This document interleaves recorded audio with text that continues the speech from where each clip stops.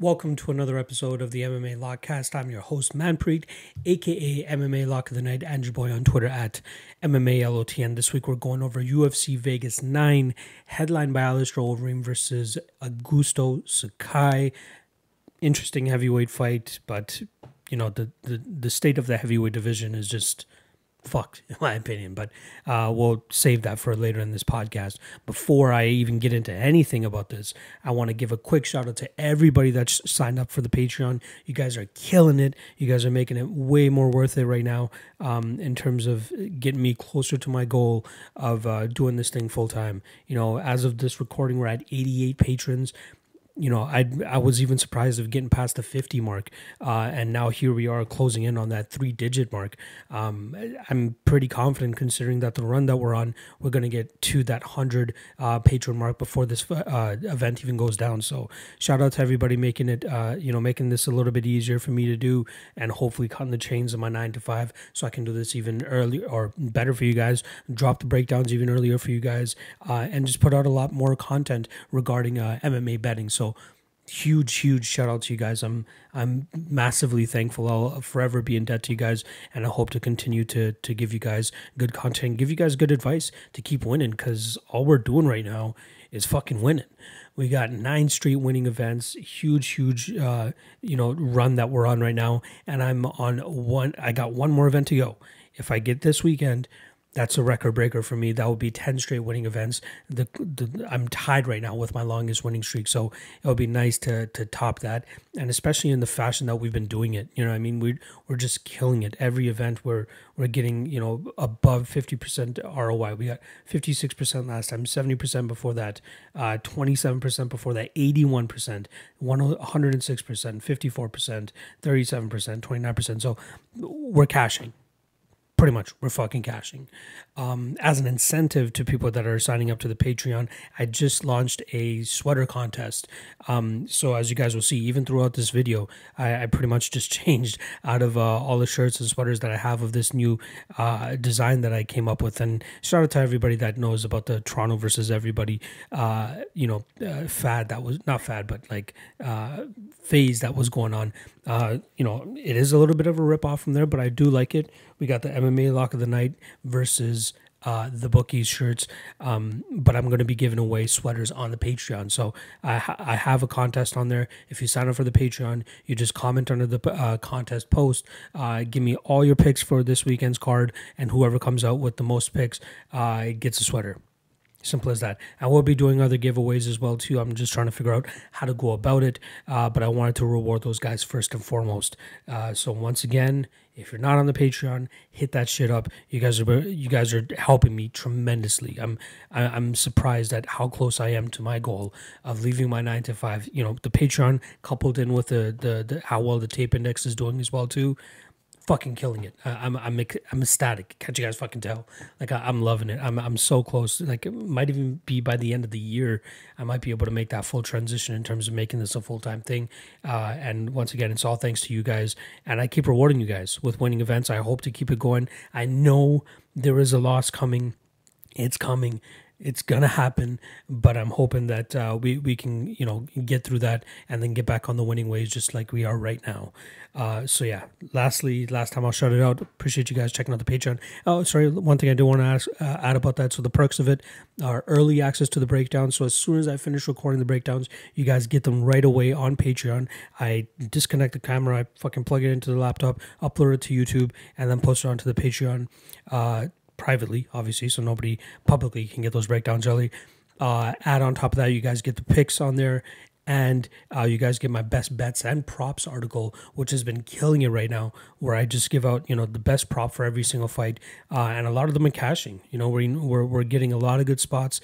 I'm trying to remember the last one we had: Magny to win via decision, Lamas to win via decision. There was another one that I hit. Oh yeah, Vienna to win by submission, which was like plus 350, plus 400, which was ridiculous. Even the under 2.5, that was one of my official bets, plus 162. That was insane. But yeah, hit the Patreon. Everything is in the description below, so it's easy for you guys to sign up. I'm harping on the Patreon a little bit because I am doing a little bit of market research on the Patreon, and it seems like a lot of people are finding the Patreon through my podcast. So I needed to plug it. All right, I'll shut the fuck up about it. I appreciate you guys. Trust me, it won't be forgotten. All right, let's get into my last event. We'll do a quick breakdown of that. We only had 2 bets. So we'll do it real quick. We had my dog of the night played the under 2.5 on Poliana Vienna to beat Emily Whitmire, or sorry, just whoever to get the finish in Whitmire and Vienna. Vienna gets a beautiful armbar in that first round, makes it look easy. I wish it went a little bit harder. We had 1 unit at plus 162. That cashes for plus 1.62 units. And then my lock of the night play on Ricardo Lamas.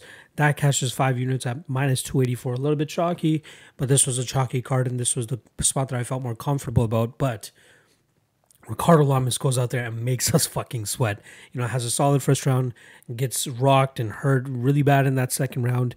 And then in the third round, shows off his veteran experience, goes in there, gets pretty much controls Algio for that entire third round, lands some solid damage as well too. And I believe on all 3 judges' scorecards, he was able to nab a 10-8 in that third round. So even if the judges decided to go the opposite way in that first round, this probably would have been a draw anyway, and we would have profited on the card regardless. But that cashes for 1.76 units, and we end the card at 3.38 units. Love it. We just keep it rolling. That's 9 straight events. We're going to fucking keep killing it. And we have another big one coming up this weekend where I already have 4 bets in play, but I probably will have another 2 bets coming in for you guys, as I feel like there's a lot of value on this card that I need to exploit. But yeah, solid UFC on Vegas 8. Brings us to UFC on Vegas 9. Just talking about it from a fan's perspective, there are some fun fights on this card. Cole Smith versus Hunter Azure should be a fun fight. A good test for both guys who are both coming off of losses. Their first ever losses, so we'll see how they rebound. The UFC debut of King Kong Alexander Romanov, who's been scheduled to fight in the UFC for a little bit now, but now here he is against a solid UFC veteran Marcos Rogerio de Lima. That should be chaos for as long as it lasts. Montana De La Rosa taking a little bit of a step up in competition against Viviane Rujo. That should be a fun fight. Fabinski versus Muniz, there's a lot of differing opinions there. Looking forward to that. A lot of love on the underdog Jalen Turner against Thiago Moises, who's coming off a victory over Michael Johnson.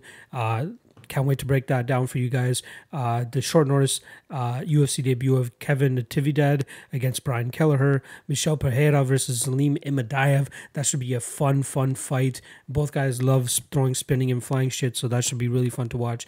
Carol Hosa, I should say, against Jar Eubanks. Decent fight. OSP against Menifield. We're supposed to get that a couple weeks ago. OSP pulls out with COVID, and he steps back in like 2 weeks later to take on Menifield here. And then obviously we got the main event of Overeem versus Sakai. Sakai's on a bit of a run now, 15-1-1, impressive record, but this is his first legitimate test against a high-level heavyweight opponent in Alistair Overeem, who's kind of, looking pretty good in his last couple fights outside of that Jairzinho last second knockout. He's looked good. He's turned the corner since he's joined Team Elevation, and I can't wait to break down that fight for you guys too. So one last plug for the Patreon. If you guys want these breakdowns even earlier, again, I drop them right away as soon as finishing recording them on the Patreon. So if you guys can't wait until the podcast drops, hit up the fucking Patreon. All right. I think that's it for me. Yes, that is it for me. We're going to get into these breakdowns now, and I hope you guys enjoy them.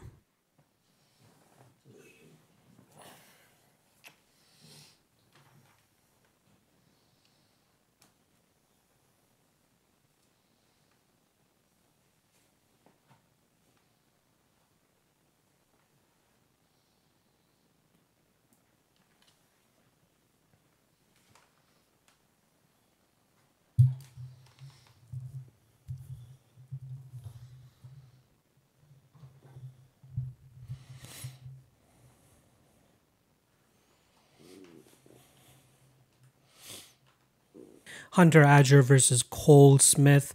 We got minus 225 on Hunter Azure, plus 185 on the Squamish man Cole Smith. The line has slowly gotten wider as this fight week has gone on. Going into this fight, I truly thought that I was going to come out on the other end with a strong lean on Azure. I did bet him heavy last time when he fought Brian Kelleher, and he just absolutely let me down. The striking and the power of Boom was just way too much for Azure. He seemed a little bit uncomfortable there, and the fact that he wasn't able to secure takedowns made it a lot more difficult for him to get the victory there. And obviously, we know what happened. He got put out in that second round. Trained by Eddie Cha, he was down there at the MMA lab before they all split, and then he decided to go the Eddie Cha way. I believe their gym's name is Fight Ready, so he has a solid camp there. He's coming off his first loss, something that he has in common with Cole Smith. Both guys coming off their first ever losses, so it's going to be interesting to see how they rebound from tasting defeat for the first ever time. Cole Smith seemed really, really upset when he lost that decision to Miles Johns. Kind of a close fight, but I would edge it a little bit to Miles Johns, in that second round. Even though Cole Smith had that back control, he didn't land too much damage there. And then Miles Johns, he did good in the first half of first little bit of the round, and then he was able to reverse the position at the end, later portion of that round, and land some good shots from on tops. And then obviously in the third round, did a good job of defending the takedown, landed some good shots. Cole looked really tired. And obviously Miles Johns was able to secure that victory, so good win for him there. But I do, with that loss for Cole Smith, I'm still kind of impressed with the kid. You know what I mean? Just 6 weeks ago, he posted on Instagram that he received his black belt. So that's a huge accolade in his career. The kid's still kind of young too, so he has a lot of development to still go. Actually, he's 31 years old. I don't know why the hell I thought he was much younger than that. But again, 31 years old is not too bad. You got a couple years, 2 to 3 years to go in terms of reaching your peak, and I think he's pretty close to it. The frame that he brings to this division is very interesting too. 5'11", 67-inch reach, but very gangly for that 135 pound division. Even in this Hunter Azure fight, he's going to have a solid 3-inch height advantage. Maybe not as much of a reach advantage with his hands, but that reach advantage in height allows him to actually use his kicks very well, which is something that he does and something that we've seen in his past couple fights. I wouldn't be surprised to see him go out there and just, brutalize the front leg of Azure before he starts to implement his own wrestling. And I know that Azure is a, high-level wrestler himself too, but I'm not the most impressed. You know what I mean? I hate to say it. I think the kid's a little bit overrated. A lot of people are really very, very high on him, and he is probably one of the higher or one of the bigger favorites on this card, and I kind of don't understand it. We've seen fights in the past where he's been held up against a cage, and say what you want about the wrestling accolades of Cole Smith, coming out of freaking nowhere, Canada, compared to guys that have been, wrestling on the NCAA scene and the collegiate scene down there in the States. It doesn't always come down to those specific accolades. If you see in fights in the past that these guys are able to be, imposing and can make fights close with their wrestling, then you kind of got to go off of what you see on tape. Mix in the fact that Cole Smith just got his black belt, the jiu-jitsu that we've seen in the cage, not just in his UFC fights, but in prior fights, it's been intriguing. Like it's been, I'm kind of impressed with Cole Smith here. I'm very surprised that the line is getting wider and wider, to be honest. This is a wait and see spot for me. I want to see if he's able to get up to plus 200 because I truly think that he's going to get there. He is at plus 200 at one of the books that I saw on Best Fight Odds, but not on any of the books that I currently have a line on. But yeah, I think I think it's unwarranted that the line should be this big. A lot of people are really high on Azure, and I kind of was too. I'll admit it. Like that Kelleher fight, I thought he was going to be able to get those takedowns with relative ease, and it didn't happen that way. And Kelleher, you got to give some credit to him too. He has some solid takedown defense, but the fact that he was just, it looked like Azure was just uncomfortable in there, which kind of attributed to him looking a little bit more tired and possibly gassing in that second round, which led to the KO finish from Brian Kelleher. Cole Smith is going to bring that same type of pace. He's going to stay in your face. He's going to chop your leg down, and then when he feels confident that he has you close enough up against the cage, he's going to push you up against the cage. He's going to pretty much Charlie horse your thigh. He's going to just stay on you. And Azure may have some success in terms of shucking him off and getting off the cage. punch and maybe even turning around and getting his own takedown. But I like what Cole Smith brings off of his back. Like, he has solid jiu-jitsu. And again, being 5'11" and having those long, gangly limbs, getting submissions or pulling off submissions or even threatening with submissions is a little bit easier. So I don't get the love on Hunter Azure here. I'm truly mystified. Like, yeah, he should be the favorite. I will give you guys that, and I'd say he should be closer to maybe minus 150, minus 160, and I think that's closer to where the line had opened at. But man, these people are just bum rushing that line. So if you got in on Hunter Azure at minus 160, minus 165. All props to you. But if, Cole Smith gets up to plus 100, there's a little bit of value, or not even just a little bit, a solid amount of value on Cole Smith here. I think a lot of people are just discrediting him, probably due to his possible gas tank issues in that third round against Miles Johns. I hope he goes out there and fixes that. It's not going to be overnight, you know what I mean? It's not going to be from one fight to the other where we're going to see a huge cardio a cardio improvement from him. But we've seen him go like 5 rounds in the past before, maybe not at the competition or the level of competition as he's used to here, but he's been to the 4th round, he's been to the 5th round, and then he won a solid 3 rounds against Mitch Gagnon as well. Even after getting rocked, he was able to, I believe it was in that 3rd round against Gagnon where he got rocked, and he was still able to reverse the position and get back on top and just ride out the rest of that round. The Miles Johns fight was super close as well too. Obviously, Johns pulled it out, like I said earlier. But God, I like Cole here. I'm going against the grain. I know a lot of people are on Hunter Azure here, but I like Cole. I think he's a solid spot as a dog. I think Hunter Azure is being slightly overrated. I could be eating my words come Sunday morning, but I like Cole here. I like him as a dog as well, and I think he's going to get this fight done via decision. Marcos Rogerio de Lima versus Alexander King Kong Romanov. We got minus 120 on the newcomer, plus 100 on de Lima. The over-under is set at 1.5, obviously, with the under 1.5 being minus 145. Let's start off with de Lima. He's coming up in this fight off of a victory over Ben Sosoli in a fight where it looked like he wanted to get out of there ASAP.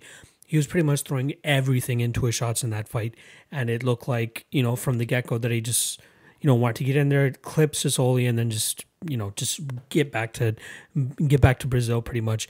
He has heavy leg kicks, throws a lot of power in his shots. That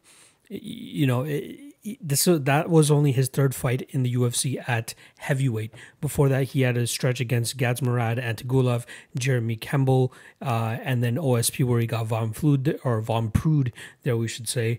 And then he made his trek up to heavyweight roughly about 1.5 years after he lost to OSP. Grinded out a decision victory over Adam Wizardchek in a fight where he just took the fight down after pretty much time and time again and was able to pretty much grind it out on top. And then in his next fight against Stefan Struve, drops Stefan Struve right off the bat and then rides that top position for the rest of the 1st round. And then in that 2nd round, it looked like he was just completely out of gas. Stefan Struve goes out there and gets an arm triangle choke to cash the under 1.5 as well, if anybody had that. And then, again, like I said, in the Ben Sosoli fight, was throwing bombs. Sosoli was pretty, lax with his striking defense, and he paid for it. de Lima clips him on the top of the head and then finishes off with some beautiful ground and pound. I don't think de Lima is UFC level. The guy, but luckily for him, with the heavyweight division, one punch going one way could pretty much change the tide of the fight. And this fight against Alexander Romanov, it's kind of a toss-up in terms of who wins. You guys know me, how I feel about betting on UFC debuters. With Romanov, it's slightly different. Again, I don't believe de Lima deserves to be in the UFC.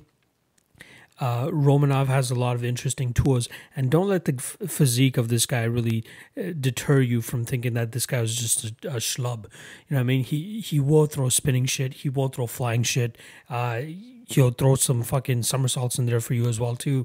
The guy is a go fighter. Like, he wants to go in there, he wants to take you down, and he wants to pound your face through the canvas pretty much.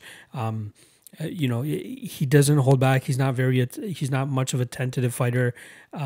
I think he's going to want to go into this fight and put on a show. Like, I think he wants to stamp his rival in the UFC, go out there, decimate De Lima, stamp his name in that heavyweight division, a division that really needs some help. I mean, in terms of talent, there isn't really anybody there. At 29 years old, he could really make a little bit of a statement here. His opponents have been a little bit skeptical. The last fight he had against Sergio Freitas, that was a 42-year-old guy that he just pretty much got out of there with the slam. It was interesting. The Sultan Murtaza Aliyev fight, we saw if he was able to get fights later into the rounds, he could still go out there and put on a decent pace and get his opponents out of there. He does have a decent victory over Virgil Zwicker, who's a Strikeforce vet, a guy who's been around the scene, but he choked him out in 1 minute.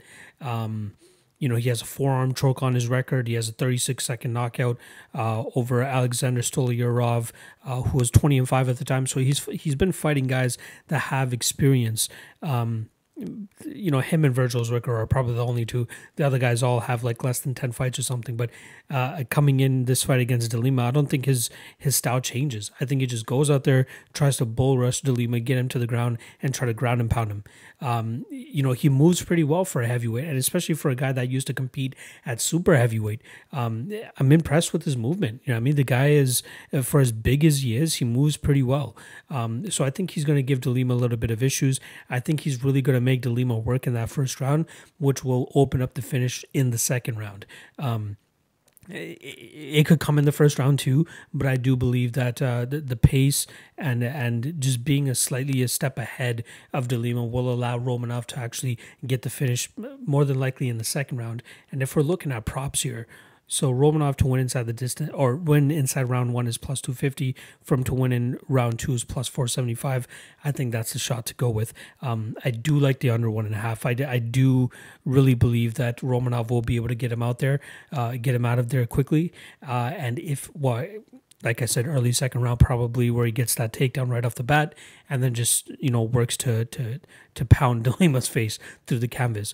There is the slight chance, I will say, of De Lima landing a bomb in that first round too. So it could go both ways, but I do think the sure bet here would be the under 1.5. Minus 145 is not that bad considering these guys are finishers. They want to go out there and get the finish ASAP, especially Marcos Rogerio de Lima.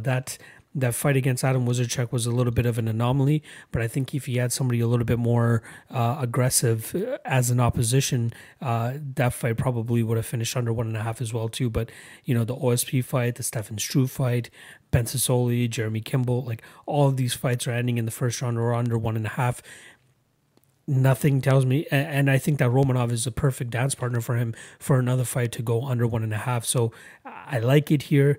I could see the narrative of like, okay, if these guys are a clinch heavy, we could see them kind of stalemate each other. But I just think that the extra gas and extra, horsepower that Romanov has will kind of nullify this clinch fucking type of scenario where these guys just lay on each other for over 7.5 minutes. I just don't see it happening. So I do like Romanov to win this fight by a second round TKO, and I do like the under 1.5 in this situation as well too. So I'll take Romanov second round TKO.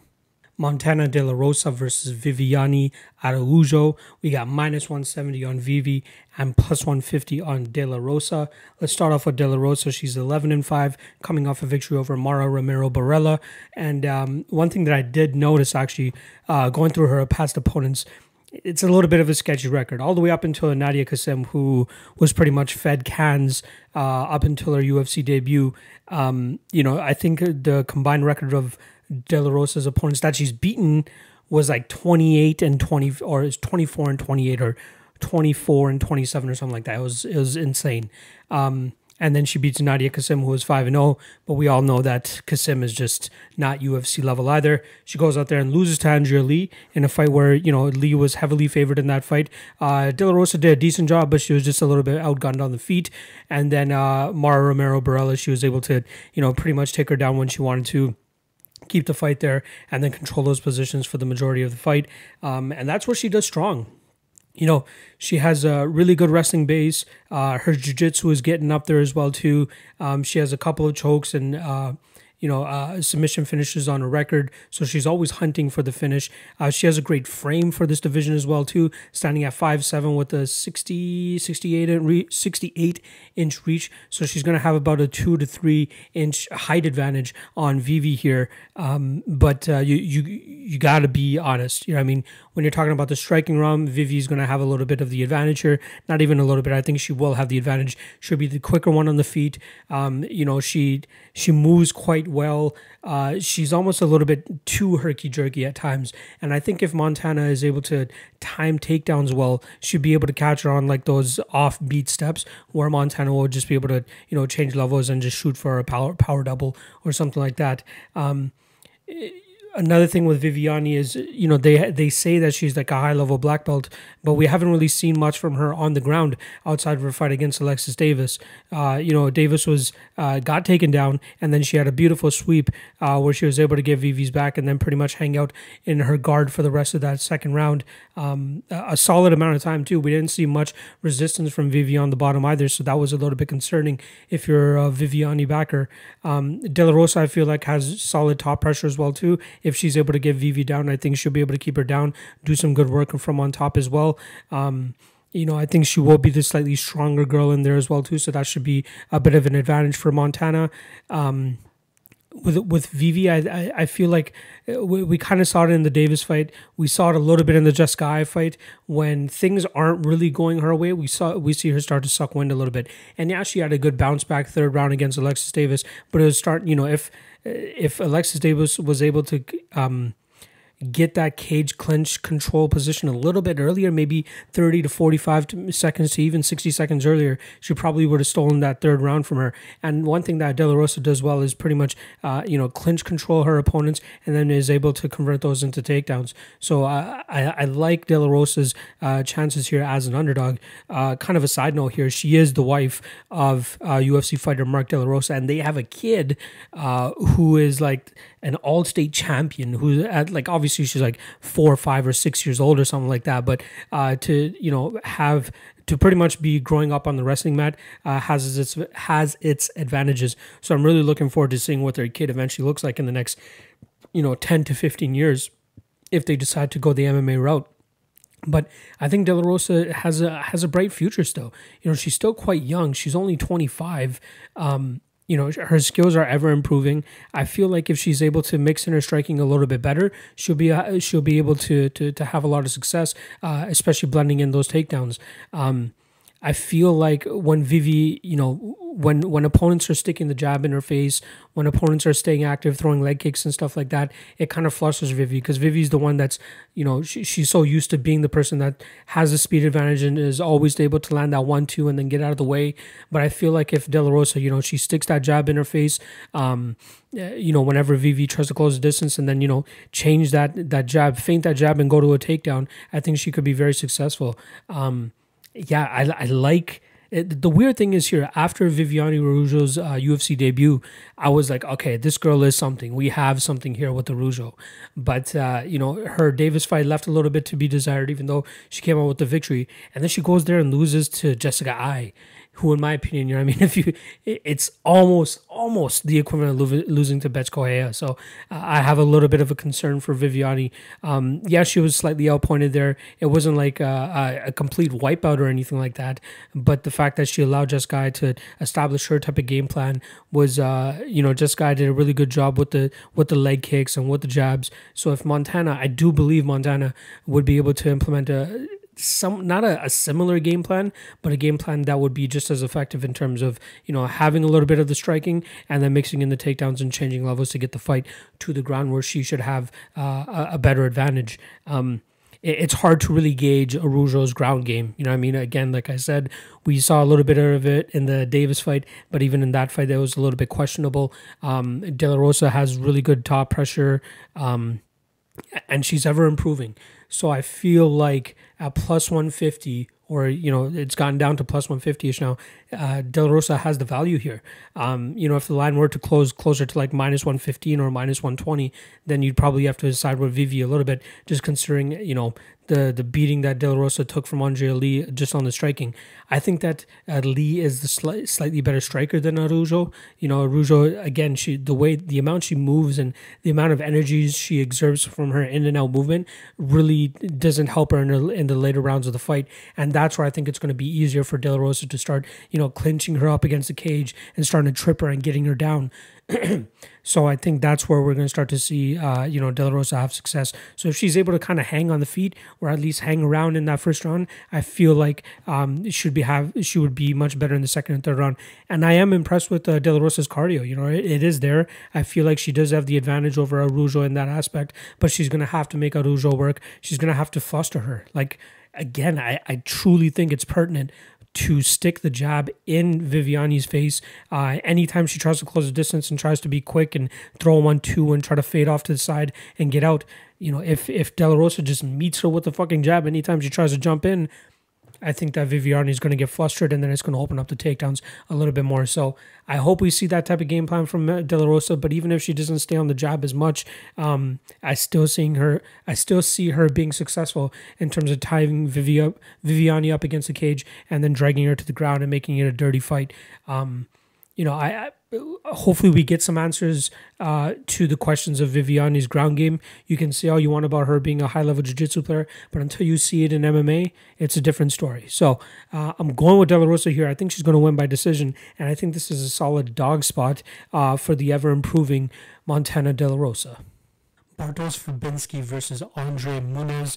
We got minus 145 on Fabinski and plus 125 on Muniz. And as the fight week has been progressing, or at least since these odds have dropped back on August 22nd, it's slowly started to close more and more. I'm seeing a lot of my friends who do the same thing as me going in there and betting on Andre Muniz. And there's a lot of people on the Patreon as well, too, that are really high on Muniz. And I kind of get it. Like, they're high on Muniz in this spot, I should say. And I kind of understand it. When we look at a fight like this where there's a guy like Fabinski who, is grapple heavy, makes no bones about it. Pretty much every single fight starts with the exact same, where he just bull rushes his opponent with a couple strikes. There's nothing really behind those strikes. Those strikes are more so just to hide the takedown that is eventually coming. And the funny part is most opponents know that fucking takedown is coming regardless. We saw Michel Pereira have a little bit of success in terms of expecting that takedown, getting the underhooks pretty much immediately, and then shucking him aside. And then obviously we know how that fight ended with him dropping Fabinski and then eventually locking up a guillotine choke after Fabinski was still clearly rocked.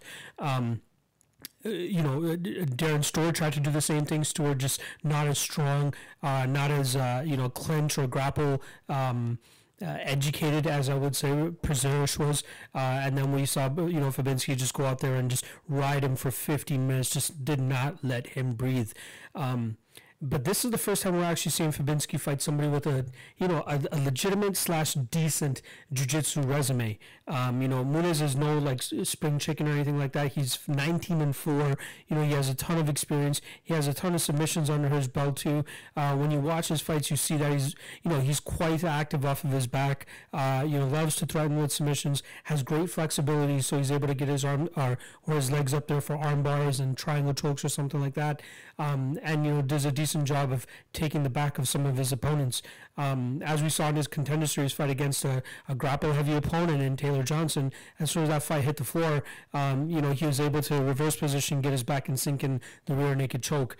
I don't think it's going to be that easy, though. I don't think that it's just going to be all right, Fabinski gets him down, he gets a reversal, and then he gets a submission. I still believe that Fabinski is a top-heavy fighter where he does have good pressure when he does have his opponents down and he is on top of them. Muniz, on the other hand, we have seen glimpses of him, getting reversals, allowing him to get better position than his opponents. But man, this fight has me a little bit stumped. I truly thought it was weird. You know, my mentality going into this fight was when I saw the odds, I'm like, all right, Fabinski, this has got to be a great spot for him here. I mean, minus 145 for a guy that has such a great grappling approach, even though his hands are absolutely non-existent. It's great that he's able to go in there and just get the fights to the ground, get them up against the cage, and just grind out his opponents. It didn't seem like a lot of people had answers to that type of style that he was presenting. But then as I start to dig into the tape, I'm like, all right, Muniz has a legitimate jiu-jitsu background. He can make things a little bit interesting if they do hit the ground. But then as I start to watch a little bit more, you do see the longer that the fight goes, the less and less that he has to throw up. So I truly believe the best spot for Andre Muniz here is to win inside the first round. If he's not able to secure that submission in the first round, I think it gets a little bit tough for him. I think that's where Fabinski really starts to turn it on a little bit and really get away with the grapple heavy approach. Man, it's tough. I truly believe that it's got to be round one or bust here for Andre Muniz. If you see, the majority of his victories are in the first round as well when it comes to, you know, getting the submissions and getting the finishes. Obviously, his last one with Antonio Hoyo, that went to 3 rounds. You know, he was unsuccessful in a lot of his submission attempts.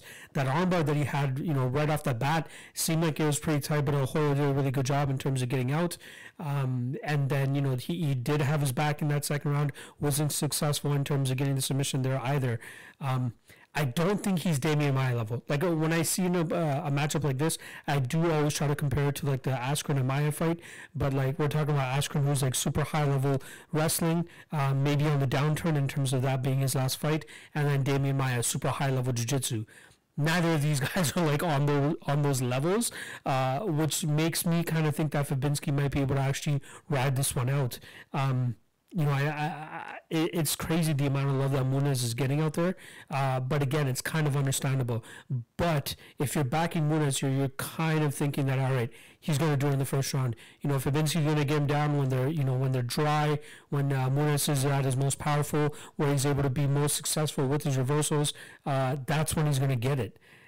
I'm not sure.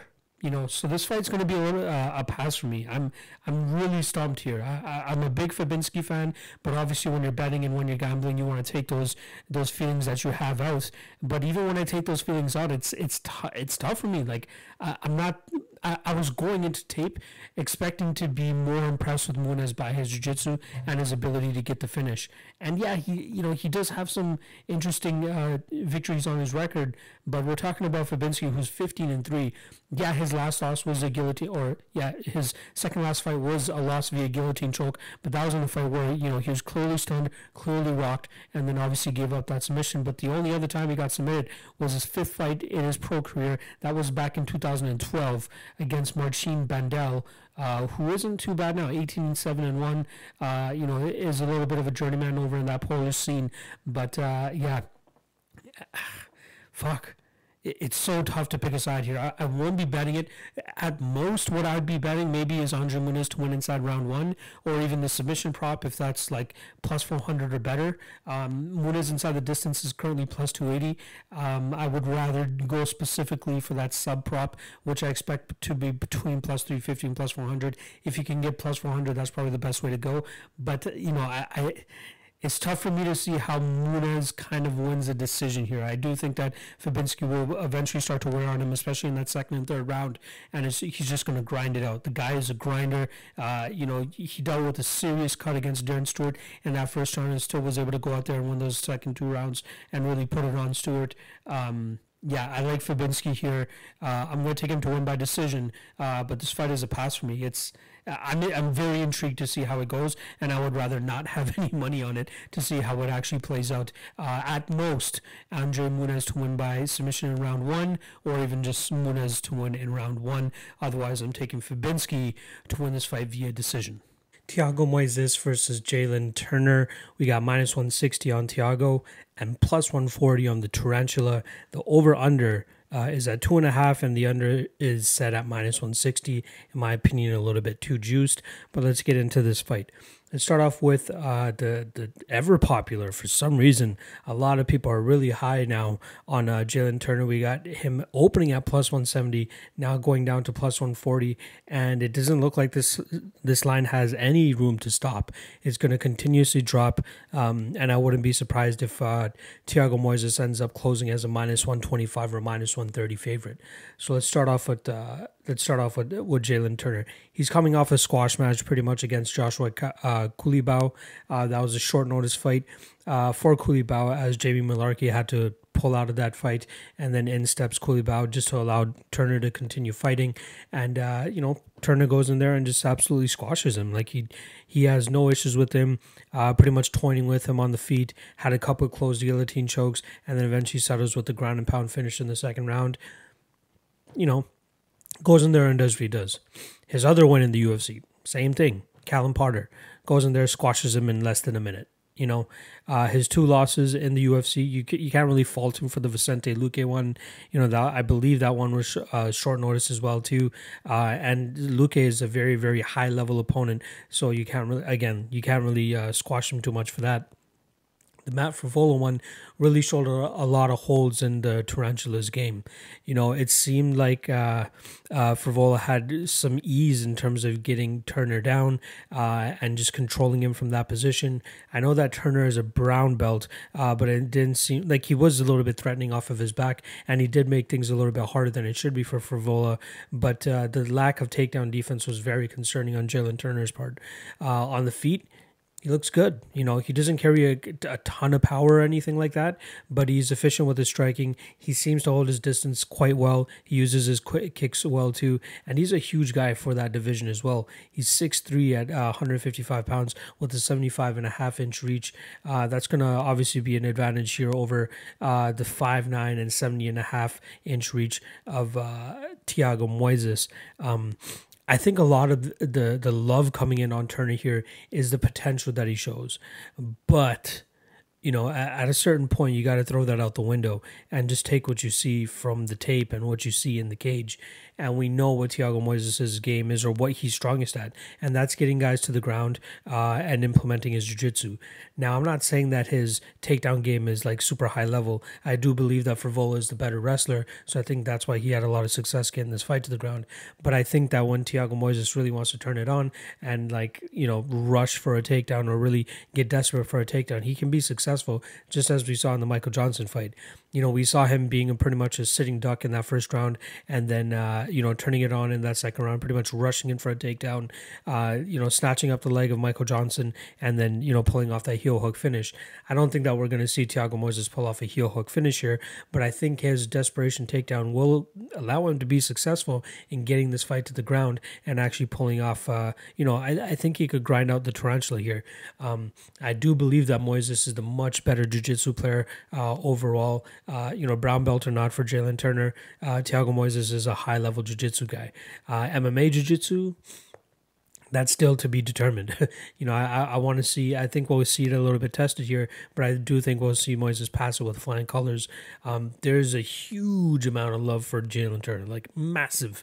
Even if you look at the Bet MMA tips page right now, there's like 4 people betting on Thiago Moises, and I don't blame them. I don't blame the people that jumped on Jalen Turner a little bit earlier. At plus 175, plus 180, I understand it. I get it. The guy has really good striking. He's obviously going to outgun Thiago Moises on the feet. The only thing Moises really has on the feet is like a head kick. That's pretty much it. He doesn't really throw in combinations. Yeah, he gets very stifled when opponents are having success on the feet. But when he starts to chase the takedowns, and a similar fight that we saw with a guy with somewhat of a similar build in Robert Wadley at LFA 17. I believe that was a title fight. Wadley was able to just 50-45 Thiago Moises with, solid takedown defense and pretty much just sticking a jab in his face and staying on him pretty much for the full 5 rounds. I find it hard to believe that Jalen Turner will be able to do that for 15 minutes without getting taken down. That takedown defense is a huge hole that I just can't overlook, in my opinion. I think a lot of people are comfortable with thinking that, okay, even if Turner gets taken down, he might find a reversal. He might be able to, be safe on the ground, but that's not enough in terms of winning the judges' scorecards. I mean, I think Thiago Moises will be able to get this fight to the ground. I think he, as long as he doesn't get knocked out in the first round, he could easily squeak out the second and third rounds by getting this fight to the ground. So if this line continues to close and we get the -125 or -130 on Thiago Moises, you guys might be forcing my hand at that point. I think the value starts to shift towards Thiago Moises the closer that this line gets. Until we see Jalen Turner, rectify his takedown defense issues, or if we see him in this fight, stuff the takedowns, or even if he gets taken down, and we see like this level of jiu-jitsu that we haven't really seen from him before, where he's able to reverse a high-level guy like Thiago Moises, get on top and start doing damage. I'm going to be a little bit of a skeptic, especially when he's going up against a guy that has the grappling pedigree of Thiago Moises. So I'm going to side with Thiago Moises here. I'm going to go with him to win this fight by decision. I think the over 2.5 has a little bit of value. I don't know if we'll see Moises get the finish, but I do think that he'll have success and staying on top of Turner, passing the guard, landing some damage from up there, and then we could see maybe Jalen Turner retain guard, but there's just going to be kind of a rinse or repeat for Thiago Moises. So I like Moises to win this fight via decision. Shout out to anybody that got the value on Turner at +175 and above, in my opinion. But we got Thiago Moises winning this fight with easy takedowns and top control, and en route to a decision victory. Brian Kelleher versus Kevin Natividad. We got -220 on Kelleher, +180 on the UFC newcomer Natividad. I believe Kelleher was actually supposed to fight somebody else, and in steps Natividad. Kelleher was supposed to fight Ricky Simon. I believe one of Simone's cornermen one of his cornermen tested positive for COVID-19, so they just took precautions and pulled Ricky Simon out. In steps UFC newcomer Kevin Natividad, who just fought recently at LFA 85. That was back in July, so it's been about 2 months since he's fought, but at least, he's been able to remain active during this whole COVID situation. This fight should be fun. I think that Kevin's going to want to go in there and try to make a statement and really kind of stamp his arrival into the UFC. But he has a tough test in Brian Kelleher, coming right back at him. Kelleher obviously staying busy during this COVID situation. This is going to be his third fight in 4 months.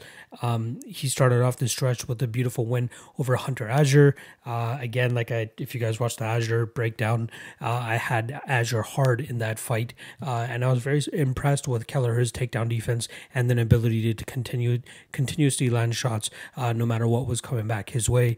Didn't even worry too much about the takedown threat either. So it looked great there. And then in the Cody Stamann fight, he just got completely outgunned everywhere. Cody Stamann is a much better overall fighter than Hunter Azure, and it was able to show in that Kelleher fight if you were to compare them side by side. Cody had great movement in and out, ability to mix in takedowns, just an overall better MMA game he showed out there. And it was a tough fight for Kelleher.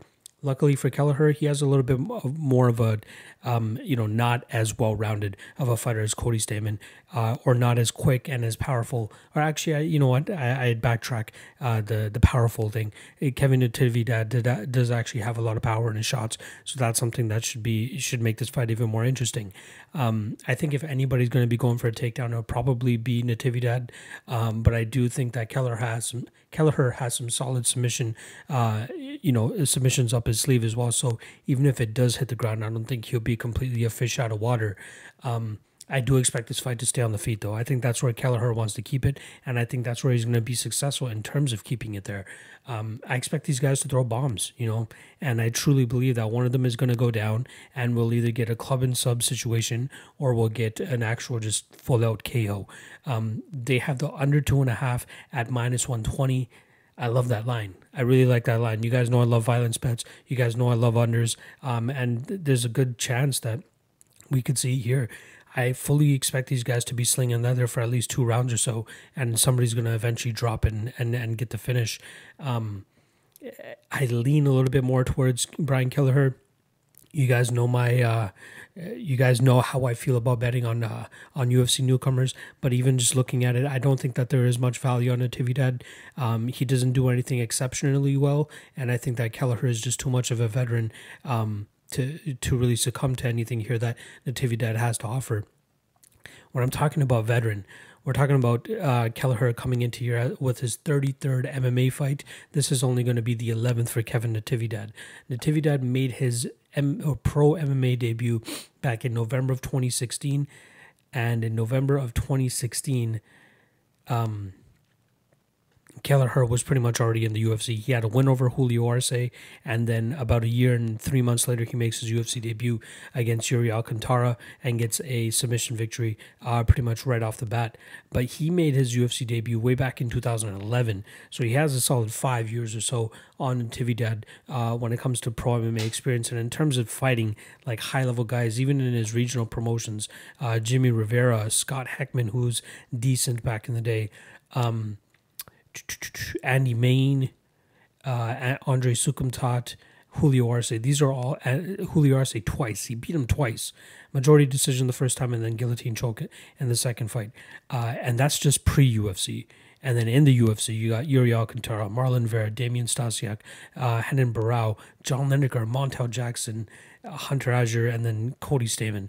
He has a solid resume under his belt, and I think he's just seen pretty much everything that you could be thrown his way. He's a veteran of the game, and I truly expect him to thrive here. This is a good matchup for him. This is a matchup for him to go out there and get a solid finish. So I do like the under 2.5 in this fight. I do think that Kelleher has a solid chin. The only person to really knock him out in recent memory is John Lineker, and they call him Hands of Stone for a fucking reason. So I like Kelleher to win this fight. I think boom goes the dynamite. I think we see Natividad just drop. Quickly touching on Natividad's only loss, it was a 9-second loss to a guy that was who's now 4-3. But back then it was just a quick flash knockout. Beautifully placed left hook by Jeff Baker, something Baker. Let me just get that guy's name right, give him a little bit of a shout out. Glenn Baker. The guy was 36 at the time, too. That's something to note. But he landed a beautifully timed left hook, dropped Kevin Natividad, and then just followed up with some shots there. And it was a solid victory for him there. But since then, he's been able to put together 5 straight victories, 3 of them via finish. Both of these guys are finishers, so I expect a finish here as well, too. So I'm taking Brian Kelleher to win this fight via, I'm going to say, first round KO. I think he gets it early when he has his most power, and he catches Kevin slipping and then gets that knockout punch. So once again, Brian Kelleher to win this fight via first round knockout. Michel Pereira versus Zelim Imadaev. We got -115 on Zelim and -105 on Pereira. Pretty much a pick 'em here. The over-under is set at 1.5, with the over being -150. And, as crazy and wacky as these guys are, it's understandable. I could absolutely see a case in a scenario here where both of these guys are kind of just throwing a lot of wacky and spinny shit and nobody really landing clean enough. And then, this goes over that 7.5-minute mark. Or we could see the possible chin issues of Zelim Imadaev showcase themselves. Pereira is just such a powerful striker, and if he's able to land, clean enough, he could absolutely put you out. I will give Imadaev a little bit of a benefit of the doubt in that fight against Danny Roberts, where that punch that Roberts landed was just picture perfect. Like, there couldn't have been a better shot for anybody to land. The wind up mixed in with just landing perfectly on the button to just pretty much turn over Imadaev. It was insane. It was the perfect shot. And if anybody lands that, even if Michael Bisping fucking lands that shot, he's putting out anybody. But it should be a fun fight. I'm not sure how anybody could really be confident in betting either side here. I have a hard time really putting my finger on who I believe is going to win. I have a hard time on choosing the over-under here too. In my books, this is kind of the definition of a pass fight. But you guys come to me for definitive predictions and definitive statements. So I'll do my best. but I am putting an asterisk out there. This fight is just complete chaos. And, shout out to Sean Shelby and Mick Maynard for, matching these two guys up together, considering their styles and considering how fan-friendly of a style that they have of fighting with the spinning shit, with the flying shit, with the, pretty much with a focus on striking. Neither of these guys really try to go out there and try to take other opponents down. I think both of them have a little bit of an ego too, which will kind of play into a factor here with both guys wanting to go out there and just strike and try to land that knockout blow. From Michel Pereira, last time we saw around, we saw him kind of learn from his mistakes in that Tristan Connolly fight. He did miss weight in that fight, I'm pretty certain, and then he comes out there, throws a bunch of spinning shit in that first round, gasses himself out, and we see Tristan Connolly go out there and spring a huge upset. Took that fight on super short notice and was able to go out there, grind out Michel Pereira while avoiding significant damage. Zelim Imadaev, on the other hand, coming off a loss to Danny Roberts, it's his first legit loss in terms of being completely knocked out. That one was really rough for him to take. Obviously, he lost that majority decision to Max Griffin the fight before that, but this one was probably very devastating for him. And he did make the switch over to Mark Henry's camp after that Max Griffin fight. Unfortunately, it did not pay off for him in the Danny Roberts fight. Pereira, I do like what we saw from him in the Sanchez fight. We saw a little bit more composure. We saw him go late into that fight and still have the gas tank to go out there and put good pressure on Diego Sanchez, land good shots. And he was decisively winning that fight leading up to that illegal knee. So it's unfortunate for the Michel Pereira backers in that fight. Very fortunate for anybody who took the shot on Sanchez. I was very, very close to taking the shot there. Very, very close. But I'm glad I didn't. But then again, I'm glad I didn't in the aspect of Diego Sanchez didn't go out there and do what I kind of expected him to do. But it would have been nice to cash that regardless by any means necessary, right? But getting back to this fight with Imadaev, I have no clue. We could see Imadaev kind of outlast Pereira here, depending on the pace that these guys put. I could see a situation here where Michel Pereira lands a knockout blow on Imadaev as well too. The guy's huge. He looks like he should be a 185er compared to a 170er. He's 6'1" with a 73-inch reach. On the other hand, we got 6 foot and 76-inch reach for Imadaev. But when you see these guys face off with one another, you're going to see that there's a huge size difference in favor of Michel Pereira. So it's tough for me to pick a side here. I'll go with Imadaev. I feel like if anybody does have a little bit more variety in terms of an MMA game, it's going to be Imadaev. And I do think he might have the slight cardio advantage here too, but it's so tough to get a read on either guy. I'll go with Imadaev probably to win this fight by let's call it second round TKO, maybe even decision. Again, this fight has me so flustered. I really don't know which way to go here. Sijara Eubanks versus Karol Rosa, I should say, Brazilian, so R's, H's, you guys know how it goes. Minus 130 for Rosa, plus 110 for Sijara Eubanks. In terms of the opening, it was minus 180 for Karol Rosa, and now she's being bet down to minus 130, so there is a little bit of love coming in on Sijara Eubanks. So let's start off with Karol Rosa. Initially, I wasn't too impressed with her when I was going back to, I like to, when I'm not too familiar with some of these women or some of these fighters, I like to go back deeper into their fights pre-UFC and kind of see what they were working with, who they were going up against, and the improvements that they've made since those fights. So I went back as early as 2018 March when she lost to Larissa Pacheco, who is a UFC vet herself. I believe she was also on The Ultimate Fighter. But yeah, that was a fight where Karol Rosa, it was so weird. She kept engaging in the grappling and trying to get the takedowns, and then anytime she would get the takedowns, Pacheco was successful in terms of reversing the position pretty much immediately. And then when we saw Larissa Pacheco get a guillotine choke. It was a weird guillotine too because it didn't look the tightest. It was a standing guillotine. But yeah, Pacheco was able to get the victory there. She comes back and gets a victory over a woman that was 1-0. So that wasn't too impressive. fight after that, fights Melissa Gatto, who's a fighter that's actually signed to the UFC, but just has had so many issues in terms of injuries, visa issues, all that type of stuff. So Gatto's been, waiting to make her UFC debut, but she hasn't. But in that fight with Rosa and Gatto, Rosa did a decent job on the feet. She was able to secure takedowns a couple times, and then Gatto just got this ridiculous position where it was like she got the triangle choke position, like she got her legs locked up in that figure four position. And had Rosa trapped, and then she started working on the opposite arm to get the Kimura, and it was a beautiful submission from Gatto. Like, it was something that very few people are able to pull off. So that was a solid victory for Gatto there. So it really made me question, why did Rosa always engage in the grappling? And I just recently found out that she's actually a brown belt. So maybe, she was very much behind that, thinking that she'd be able to go out there and just submit all of her opponents. And then those two fights happened, and since then she's really taken a liking to her striking, and it's worked out pretty well for her. Obviously, we did see a little bit of grappling in the Vanessa Mello fight. She didn't really want to mess too much with Procopio on the ground, as Procopio was the better jiu-jitsu player at that time.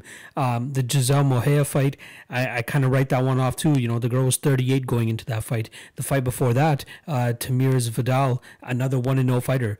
So she beats Mejia, gets into the UFC, goes to a split decision with Procopio, and then beats Vanessa Mello by decision in a fight where Mello missed weight by, I believe, like 5 or 6 pounds. It was a pretty bad miss for her. But I like what I see from Rosa in terms of, she is a brown belt, but her striking looks efficiently good. Like, she looks like a woman that she throws in combinations. One of her favorite combinations to throw is the jab, overhand right, followed up by an inside leg kick. And her ability to stay on that leg kick for as often as she does, and it's not a calf kick, but it's just a regular leg kick to keep her opponent thinking. I'm very much impressed by that. Like, I think that's a good trait to have. She does train with Jessica Andrade. She doesn't have the Andrade type of style where it's just like, chin down and just winging hooks and blitzing her opponent, but she's a little bit more efficient there. She uses an educated jab. Her movement is pretty good. Her head movement could use a little bit of work because she is hittable, but her output is very impressive, and I think that might be the edge here against Sijara Eubanks. So Eubanks, on the other hand, she has a very salty record for somebody that was like a fight away from being a champion. That she was supposed to fight, I believe, Nico Montano, coming off that what was it, the Ultimate Fighter Season 26, when they were crowning the first ever flyweight champion. She misses weight. Roxanne Modafferi steps in against Nico Montano, and the rest is history. We already know about that. So Sijara Eubanks comes back, beats Lauren Murphy and Roxanne Modafferi in fights where, I believe, the Modafferi fight, she missed weight by 2.5 pounds. Did she miss weight in the... No, she didn't miss weight in the Murphy fight, but she did miss weight in the Roxanne Modafferi fight, and she comes back and fights Aspen Ladd, loses that fight. That was actually a rematch that they had from Invicta, and then she comes back and again loses to Betch Correia, who, if you guys have been watching me for a while, you guys know that I don't think that Correia is really that good of a fighter. I missed the opportunity to fight her last time around when I can't remember who she lost to, but she just lost recently. And then Eubanks comes back and beats Sarah Moras in a fight where Moras, she's more of a grappler. She wants to get the fight to the ground. She wants to try to pull off submissions off of her back if she finds herself in that position. Not the best striker, very rudimentary on the feet. So Sijara was able to take advantage of that. Now, this is a fight where both women are fighting somebody that has something to offer on the feet. I think Sijara's best bet here is actually to get this fight to the ground and kind of test the MMA jiu-jitsu of Karol Rosa. You may be a brown belt when it comes to just pure jiu-jitsu, but when it comes to actual MMA jiu-jitsu, it's a little bit different. But that's not something that we've seen a lot from Sijara in the, most recently. Both women have fell in love with their hands, have fell in love with their striking, but I gotta give the slight edge to Karol Rosa here. She's a little bit more efficient. She seems to have a little bit more in the gas tank when the third round comes. Sijara, I'm not completely saying that she's a sitting duck when it comes to the third round, but her shots just don't have as much pop. Her shots just, they look a lot more labored, whereas Karol Rosa is still out there, still throwing combinations in the third round. I'd be interested to see how this fight would play out if it did hit the ground, but I do feel like we'll see a striking battle here. And if that's the case, I got to give the slight advantage to Karol Rosa. Again, it's going to come down to output, the sustainability over 15 minutes, and I think that Rosa is going to have Eubanks beat here.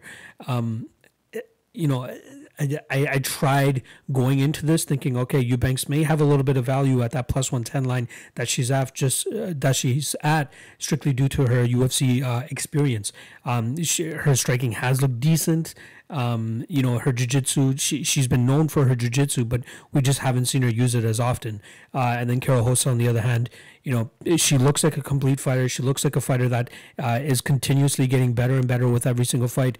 And this is a good kind of stepping stone for her to see where her talent and her skills are actually at against somewhat of a tested Sijara Eubanks. So I will go with Karol Rosa here. I do think she outpoints Eubanks en route to a decision.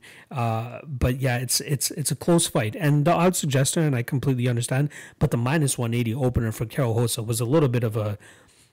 somebody was drunk over there when they made that line. If I were to get plus 160 or plus 180 on Sijara Eubanks, I'd say closer to plus 180, plus 185. I'd probably pull the trigger on Eubanks because I feel like she would have value there. But Karol Rosa, close to that minus 130 range, not that bad of a line. You know what I mean? I do, like I said, I do believe she outpoints Eubanks here. She's going to be the more efficient striker. She throws with a lot more variety. She may not have a lot of punching power or anything like that. I do want to confirm how many finishes she has on her record. So she pretty much outlasts a 38-year-old Giselle Mejia en route to a victory. I believe it was ground and pound in round 3. She has an arm triangle choke in round 3. She has a doctor stoppage round 3. That was a fight where she completely busted the woman up and had like a hematoma growing out of that woman's face. So the referee pretty much just stopped it on the spot. Another corner stoppage, an armbar victory. So she has stoppages on her record, but I think that Sijara is a little, she's durable. I'll give her that. So I think she'll stay in the fight, but I think that we'll just see Rosa go out there and win this fight via decision. This is the rebooking of Alonzo Menifield versus Ovince St. Preux after St. Preux had to pull out due to testing positive for COVID the day of the fight. I believe it was 2 weeks ago, the Munoz and Edgar card. They were actually supposed to fight, and OSP pulls out. So I don't think that there has been much that has changed since then. I don't think the COVID thing will significantly, screw the outcome of this fight or change the outcome of this fight. So I feel like the last breakdown I did for this fight was pretty on the nose, and I don't know if I'd be able to recreate it. I feel it useless to actually go back and watch all the tape again and try to refresh my memory to the point of, being able to break it down for that 8 or 9 minutes that I was able to for the last podcast. So I'm going to be a cheap motherfucker and just pretty much stitch that breakdown to the end of this video so that you guys can, pretty much hear my thoughts on that fight once again, because I don't think I could recreate what I was able to do in that breakdown. So here you go, my breakdown of OSP versus Alonzo Menifield. Ovince St. Preux versus Alonzo Menifield. We got minus 135 on Menifield and plus 115 on OSP. Let's start off with OSP's coming off a loss to Ben Rothwell. That was his 21st UFC fight, yet it was only his first fight at heavyweight. So according to some of the guys on the broadcast, that was more circumstantial than it was an actual, real and serious move to heavyweight. So I'm sure he just wanted to go in there and get a paycheck against a guy in Ben Rothwell who, was able to test his skills. I did answer a couple of questions in terms of his cardio, his ability to deal with bigger guys, and the durability of his chin. Considering how hard Ben Rothwell hits, it was impressive to me that OSP was able to take those shots and a lot of those clean shots and keep on chugging along. I think the narrative of OSP being chinny is a little bit overblown. The last time we saw him get knocked out was 2016. That was his fight right after he fought John Jones, where he got knocked out by Jimmy Manuwa. And in that time, he has gotten knocked down 3 times, but he has yet to be finished via strikes since that Jimmy Manuwa fight. So I do think that narrative of his chin being gone is a little bit overblown. We know his submission acumen. We know about the whole Von Prue choke. He has decent striking. His kicks are very well utilized as well. He seems to have a little bit of a slow start, and sometimes does kind of accept his back against the cage. But when he wants to turn it on, he's able to do a good job of getting out of those bad situations. We've seen that he can eat damage and still come back and win a fight, like his Mikhail Oleksiejczuk fight. He's a veteran. This is going to be his 39th fight and his 22nd fight in the UFC. That's a lot of experience, especially going up against a guy who's only coming into his 11th pro MMA fight. And let's actually check the statistics in terms of when Menifield made his pro debut. So Menifield made his pro debut in Bellator November of 2015. 2015, St. Preux was 17-6. So he had already had 23 fights up until that point, and was getting ready to gear up to fight Glover Teixeira in a main event before Menifield even made his pro MMA debut. So that's something important to remember. Menifield, it seems like the entirety of his career, he's just gotten away with knocking guys out in the first round. There was one fight where he managed to get into the second round and finish that guy within 32 seconds. There was his second fight as well, which was 22 seconds into round 2. But, everything up until the Devin Clark fight was no longer than 6 minutes, because he's always able to go out there and get these guys out of there, and they just crumple under his pressure and his knockout power.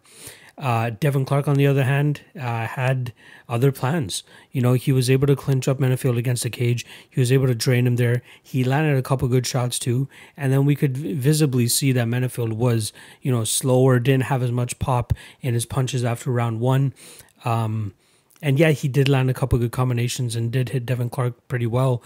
But it wasn't anything that was, crazy or making you think that he was going to finish the fight. I think if OSP is able to withstand that first round, if he's able to use his veteran, IQ, use good movement, use his kicks to kind of keep Menifield away, or even try to just tie up Menifield, push him up against the cage, and kind of drain him that way, I think it would be very successful. One thing I will give Menifield is he did show pretty good takedown defense against a pretty good wrestler in Devin Clark, but I don't think that's really going to be the way that OSP is going to go about it. I think we will see OSP be a little bit more successful too. Being a taller guy, being a bigger guy as well compared to Devin Clark will have its advantages here. I'd be very surprised to see Devin Clark go out there and be is stamina-wise a much better fighter than he was, just over 2.5 months ago. You can't make those types of you can't come to those types of conclusions without actually seeing it in the cage in terms of him shoring up his cardio issues. I like to lump him into the Francis Ngannou, the Abdul Razak Al Hassan, and even most recently the Edmund Shabazian thing, where once we see this guy outside of the first round or even outside of 6 minutes, he doesn't look the greatest. And we've seen OSP, go to third rounds plenty of times. We've seen him go 5 rounds with John Jones. We've seen him, he has just so much experience that he should be able to beat a one-dimensional fighter, in my opinion, in Alonzo Menifield here. And the fact that you're giving me plus money on this spot too, I'm willing to take my chances into thinking that OSP is not going to, get cracked with something in the first round, and he should be able to survive and get to the second and third round and possibly either get a submission. I saw the prop for that was roughly around plus 325. Not too bad. Plus 710-ish for TKO. That's not that bad of a line either. What if he does get Alonzo Menifield down in the late rounds? What if he gets his back, but he just can't sink in a choke or anything like that? He can TKO him, ground and pound. So I don't think that. I think the plus 710 is a little bit crazy. Plus 400 ish for for OSP to win by decision, not too bad either. But I truly think that he gets it done inside the distance here.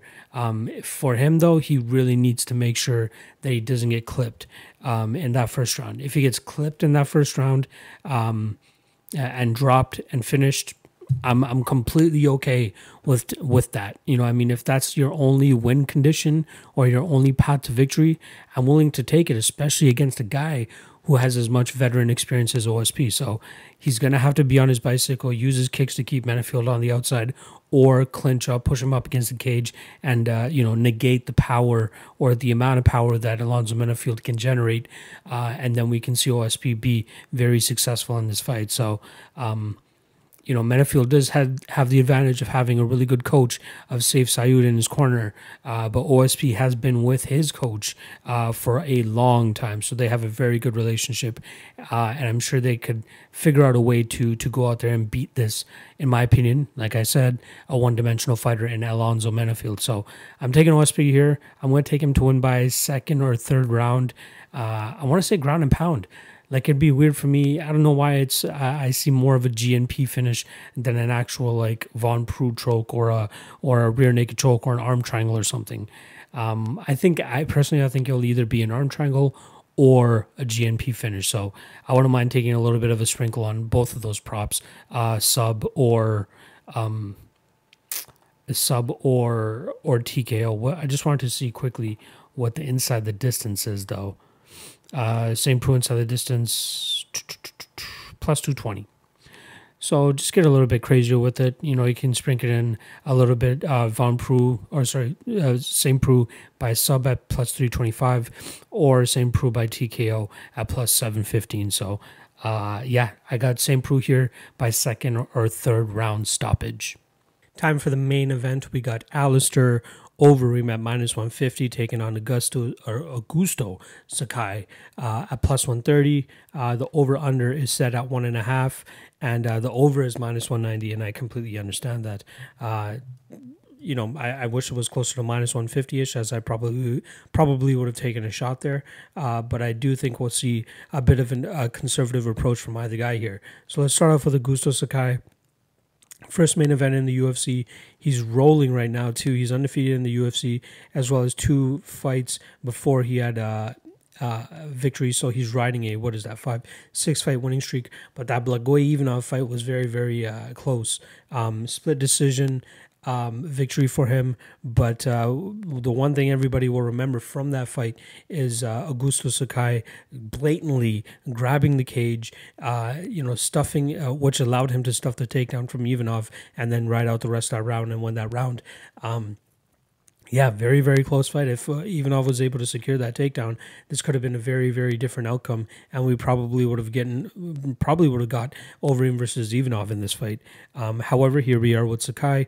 Solid Muay Thai fighter, moves kind of well for a heavyweight his size, but I think he's running into some trouble with Overeem here. If he's not able to get Overeem out in that first round like he has been able to with Marcin Tybura, he did finish Chase Sherman a little bit later, but Alistair Overeem's no Chase Sherman. I think he's going to have a lot of trouble, capturing victory outside of the first round here. Overeem, he's turned a corner in his career. Like he's gone from, pretty much just seeking the knockout to, having a more methodical type of fight, trying to go in there and just slowly finish his opponents, or not just finish, but slowly wear on his opponents and then just let the finish come to him. The one issue that we do find with Overeem still is he does find himself getting caught.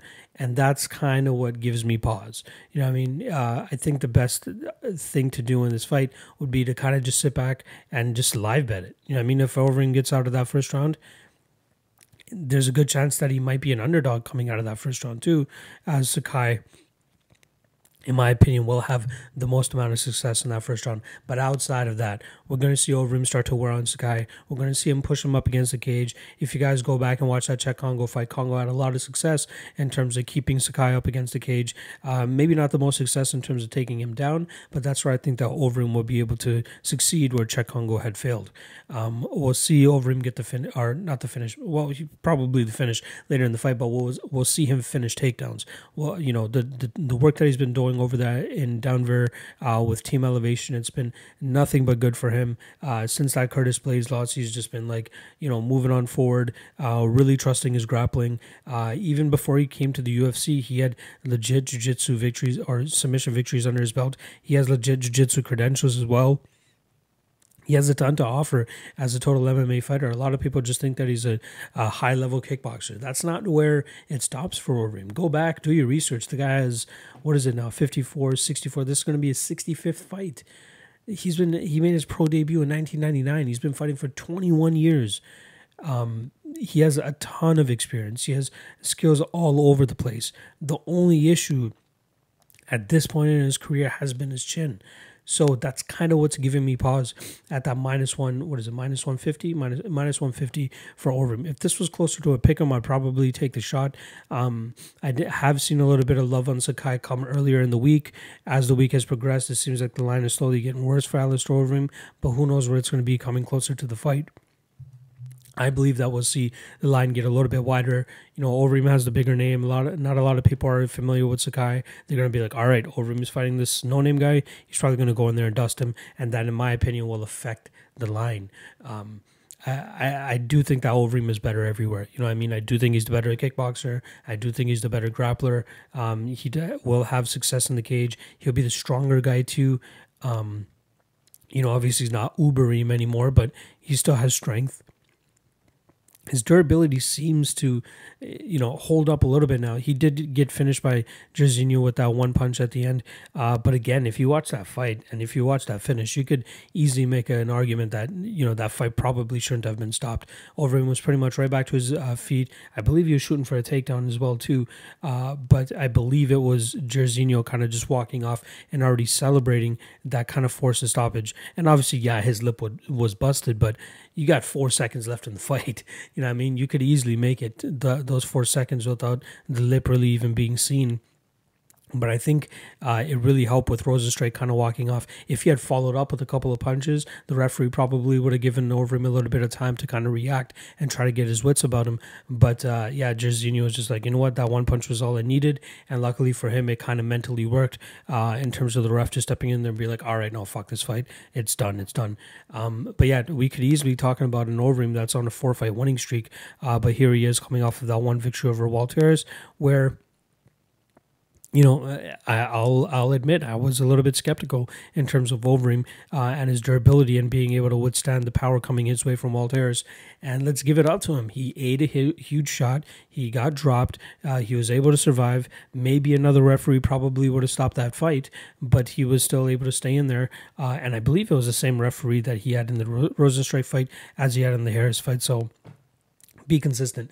You know what I mean? But either way, Overeem made some huge shots in that first round, but then he was able to come back, reverse the position, and pretty much stay on top of Walt Harris, who seemed to have blown his load trying to finish Alistair Overeem. I don't think that we'll see Sakai kind of blow his load early in that fight. So it's going to come down to Overeem's durability, Overeem's ability to close the distance without taking too much damage, stifle the power of Sakai, and kind of just, you know, wear on him against the cage. Kind of just, you know, suck the wind out of Sakai, drag this fight to the ground if he's able to, because I do believe he'll have a massive advantage there. And we have seen like Overeem's improvements in that realm in terms of just being able to maintain the top position, looking for position over submission or position over, you know, just any damage, secure that position first, and then start to rain down strikes. So yeah, I like Overeem to win this fight. I wish we got a little bit of a closer line too, though. But I'll keep my eye on it throughout fight week. Who knows where the line is going to go either way?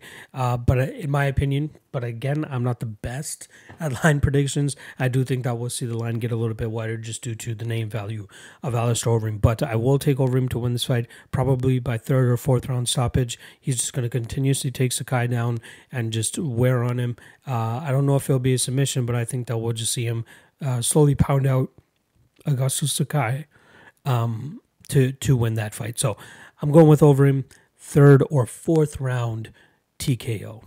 And those are the breakdowns for UFC on Vegas 9. I hope you guys enjoyed them. I hope it gave you guys some insight and helped you decide on what side you're going to be betting, or if you're just going to be passing on certain fights now. Last plug, Patreon, description below. Check all that out. Super cheap. You guys are getting a ton of value over there. And also, if you do your own due diligence and you do your own research, Tape Index, I have that in the description below too. It saves you a bunch of time. I'm sure a lot of you out there who bet on MMA have other jobs, have a 9-to-5, have wife, have kids, have family that you got to spend time with. So let's help you break down and cut in half, not even half, cut in 99% of the browsing time for you guys. Bookmark the Tape Index. Go to the Tape Index whenever you guys want to do your research. We have everything you need on one page. Everything is one click away, from all the fights that you need to watch, to the Instagrams, to the UFC stats pages, to the Tapology pages. Everything is on one page, and we have pretty much the entire schedule. Any and everything that's announced is on there. We're usually updated every 3 or 4 days as well too, with all the new announcements. We try to update it immediately as well too if there's like a fight week change, so you guys are able to make a quick pivot and do some quick studying to look up on UFC newcomers, Kevin Natividad being one of them for this week. Tape Index, highly popular, very successful. There's a lot of people on it now, and it's great. A lot of people enjoy it. Positive feedback all around. So if you want to check out the Tape Index, the description is the link is in the description below. I keep fucking that up for you guys, but there it is. All right, that's it on my end. I'll be back next week for UFC on Vegas 10, which just lost its main event in Glover Teixeira versus Thiago Santos. So I'm not sure how the UFC is going to pivot from here. We might get a Michelle Waterson versus Angela Hill main event for all we know. But looking forward to seeing how that card plays out. But I do see a lot of value on that card too, so I can't wait to break down that fight for you guys. Good luck this weekend. Gamble responsibly, and I'll see you guys next week.